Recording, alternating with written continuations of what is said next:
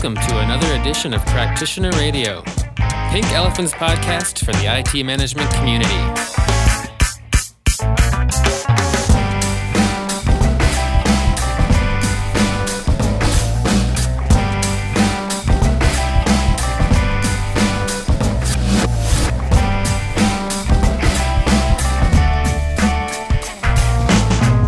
Welcome to Practitioner Radio, Pink Elephant's podcast for the ITSM community, episode 21.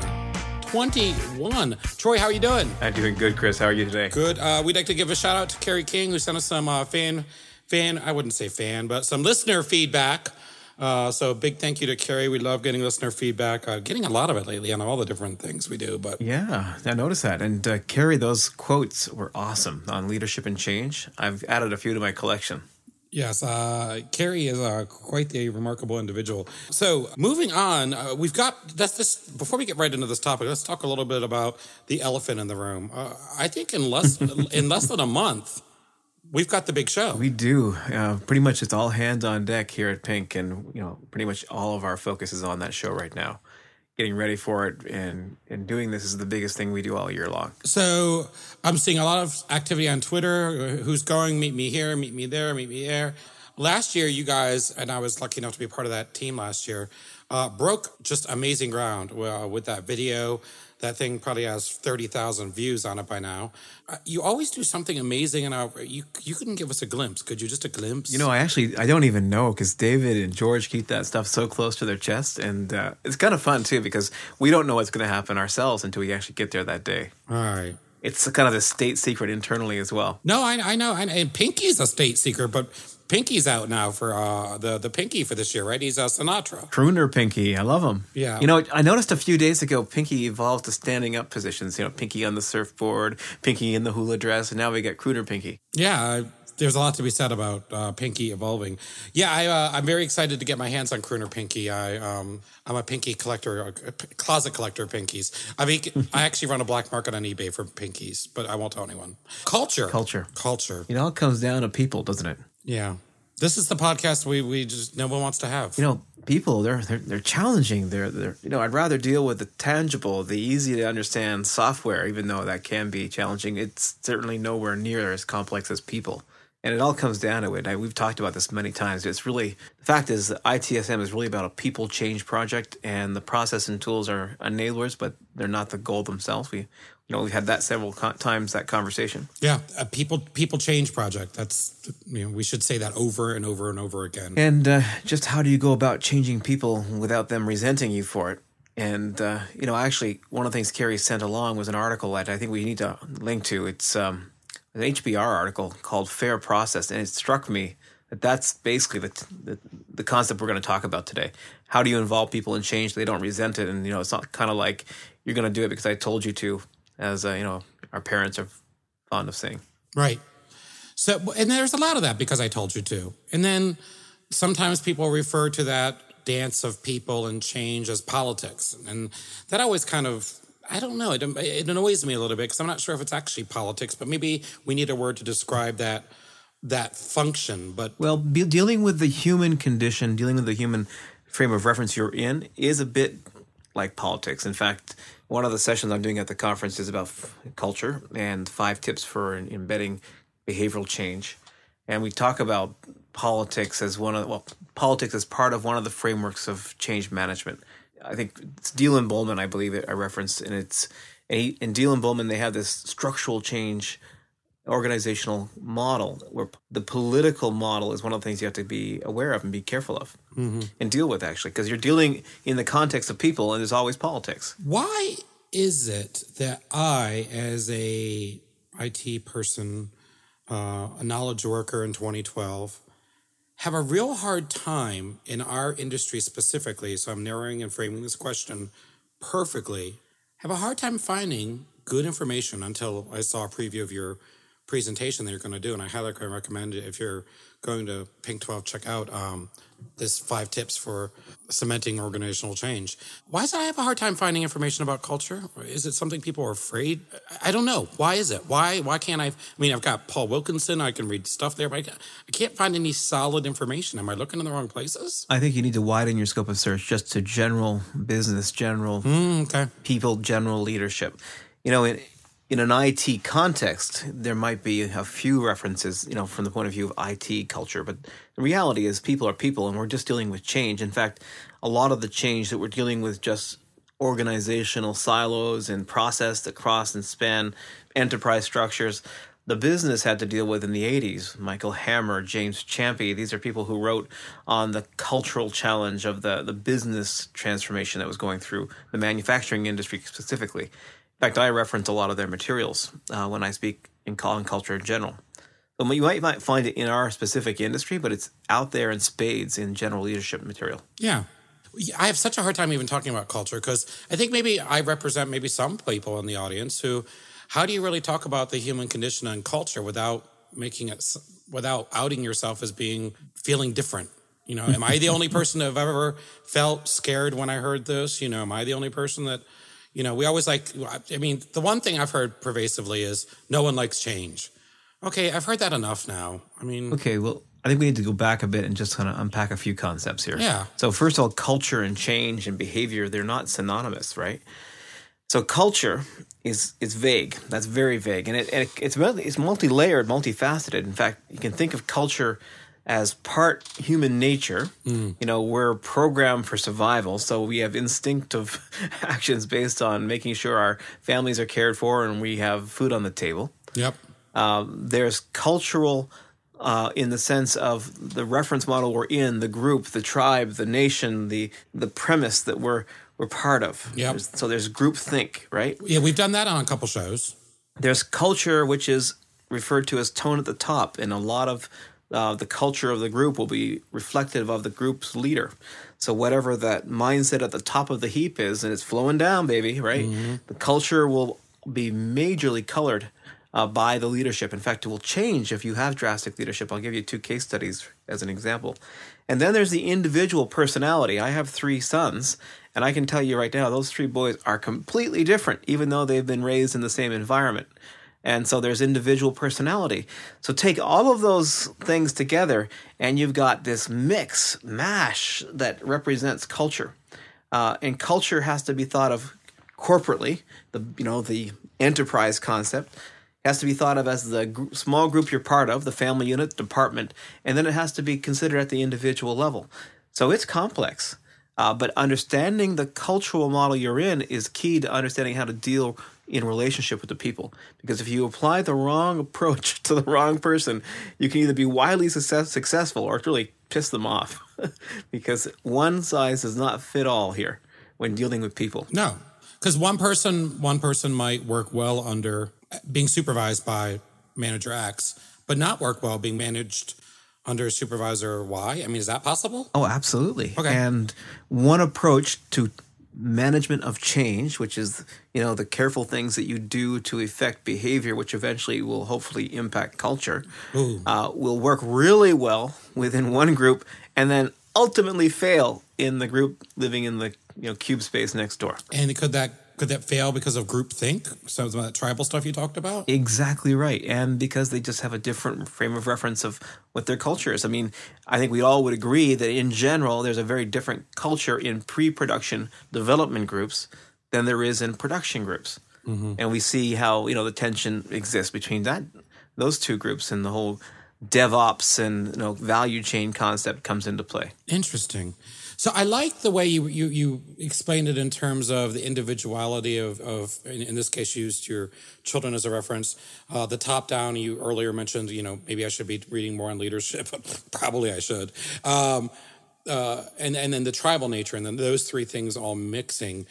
And, you did organizational workflow. That's not the name for it. 2 shows ago. We had this great graphic where you kind of took a high view of the operating model. Operating model, correct. Yeah. There almost seems to be like a third dimension to the operating model when you start to talk about these types of things. Well, knowing who the players are and what how to play the game is key here.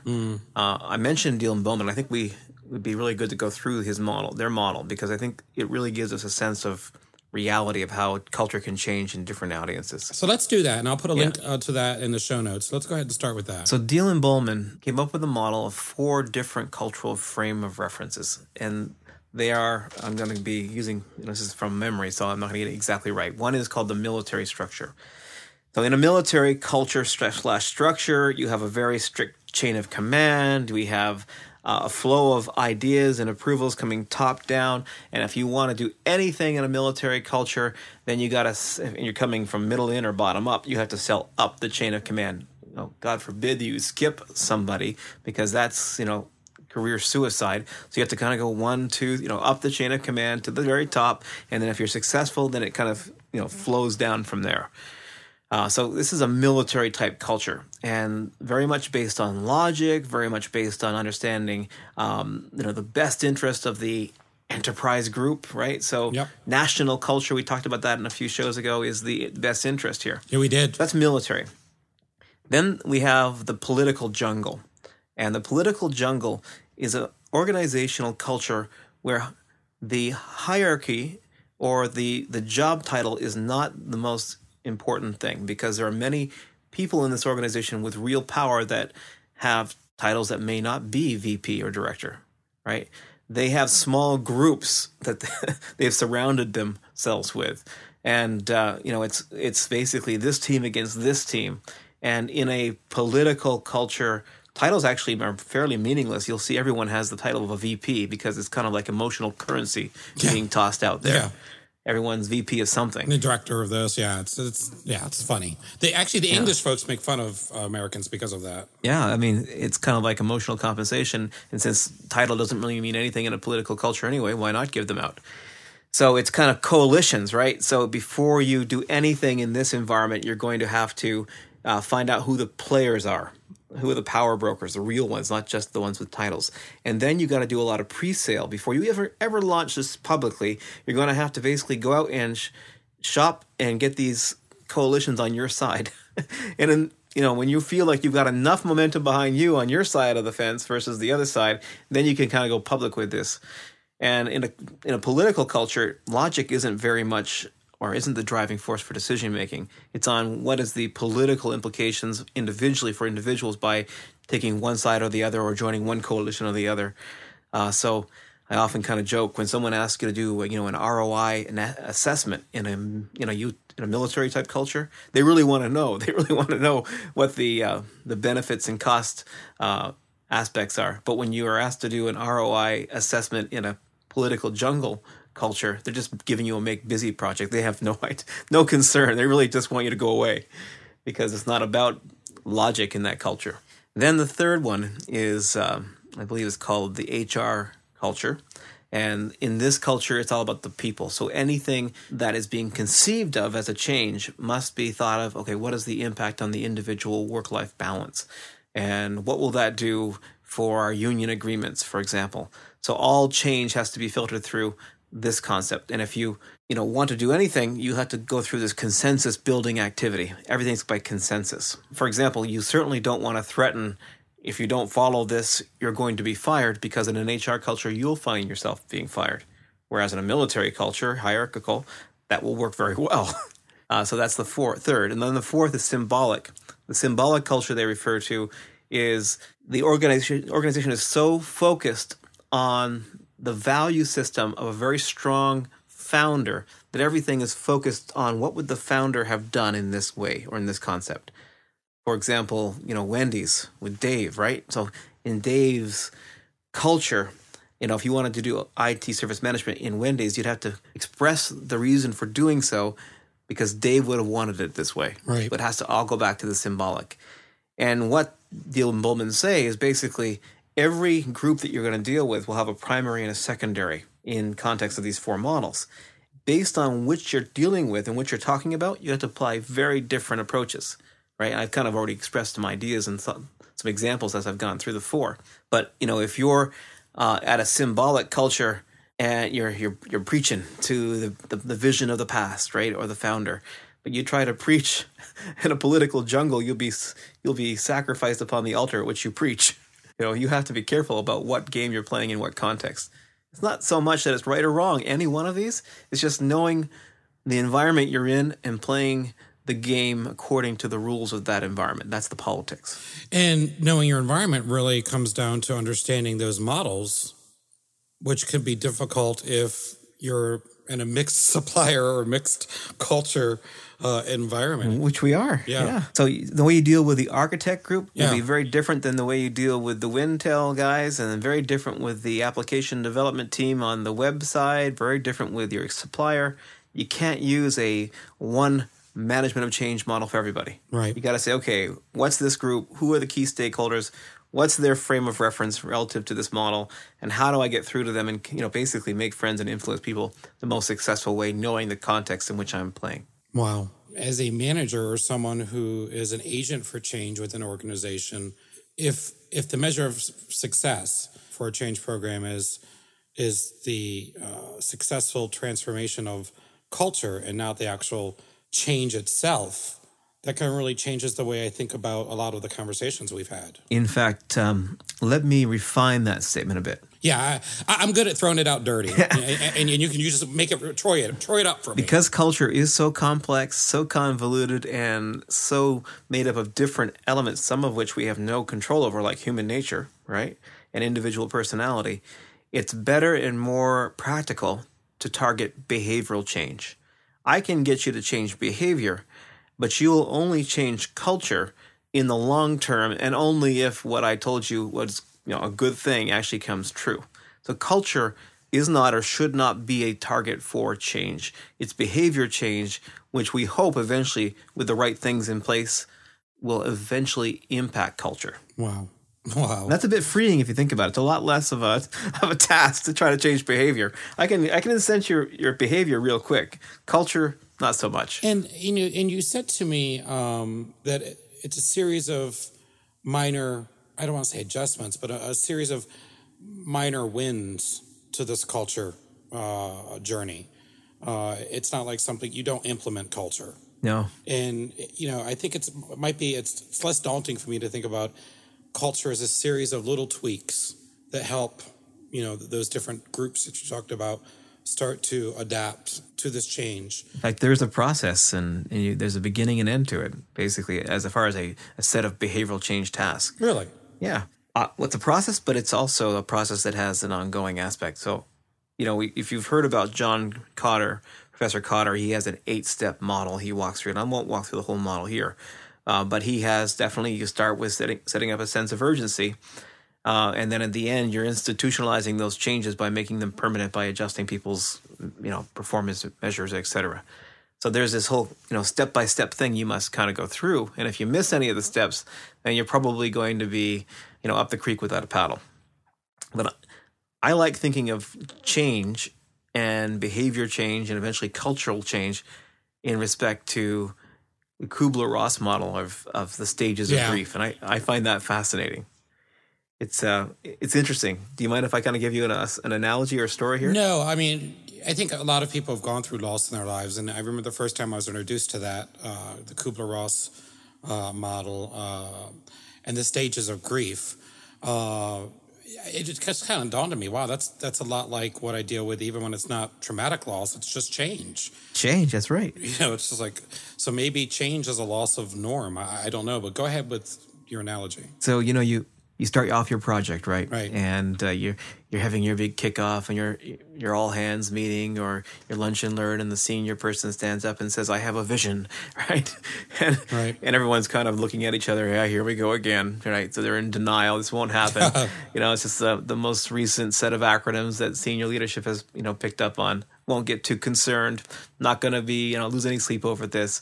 So I'll smile, put my hand up, and salute and give you all the right symbols that I'm following, and I agree. But I really inside I'm denying it's ever going to happen. Right. We've seen it come, we've seen it go. Right. But at some point, if you actually keep going with this, you actually convince people that they're actually going to have to change something. And they go, wait a minute, I know I said I agreed at that last meeting, and I know and the pizza was good, thank you very much. But I didn't really agree. What I meant to say was I'll go this far, but not to this point, and that's where we enter negotiation, right? So there's this, I know I said yes, but now things are different. And I'll say I'll do this, but I won't go as far as that. So you get into this negotiation component. But then they finally realize, hey, this is not going away. This is still moving ahead. This is really going to change my life. I'm not happy. Don't ask me to like it. I don't like it. So this is where we're at the dip, and they're completely despondent. Then eventually, 3-4 weeks, 6 months out, they're not getting paged in the middle of the night. They're not getting, called for overtime, and they're starting to see, well, okay, there might have been something to this. And then finally, they're saying, that ITSM thing, best thing I ever thought of. So they've actually, taken ownership of it. But that whole curve might take anywhere from what, in your experience, Chris? How much time do you think it would take to go through that? I'm still going through it with things from 20 years ago. So right. It's hard for me to say. Sometimes I go through it really quick. Yeah, well, on average, I'd say it's a good 6 months minimum. Yeah. Maybe a year, 2 years. And if you've got multiple projects going on, you're recurving through it all the time. So this whole cultural thing, is indicative, as you pointed out, to just change. So you almost really need to build into your project planning these culture touch points or culture milestones or culture check-ins to make sure that, again, if I'm operating from a point of view where, a successful change program is a shift in culture, mm-hmm. then those checkpoints and those measures for success, again, I keep going back to that.